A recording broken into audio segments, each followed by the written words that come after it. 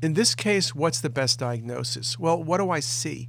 I see a markedly dilated pancreatic duct with atrophy of the entire gland, and then there's some nodularity by the head.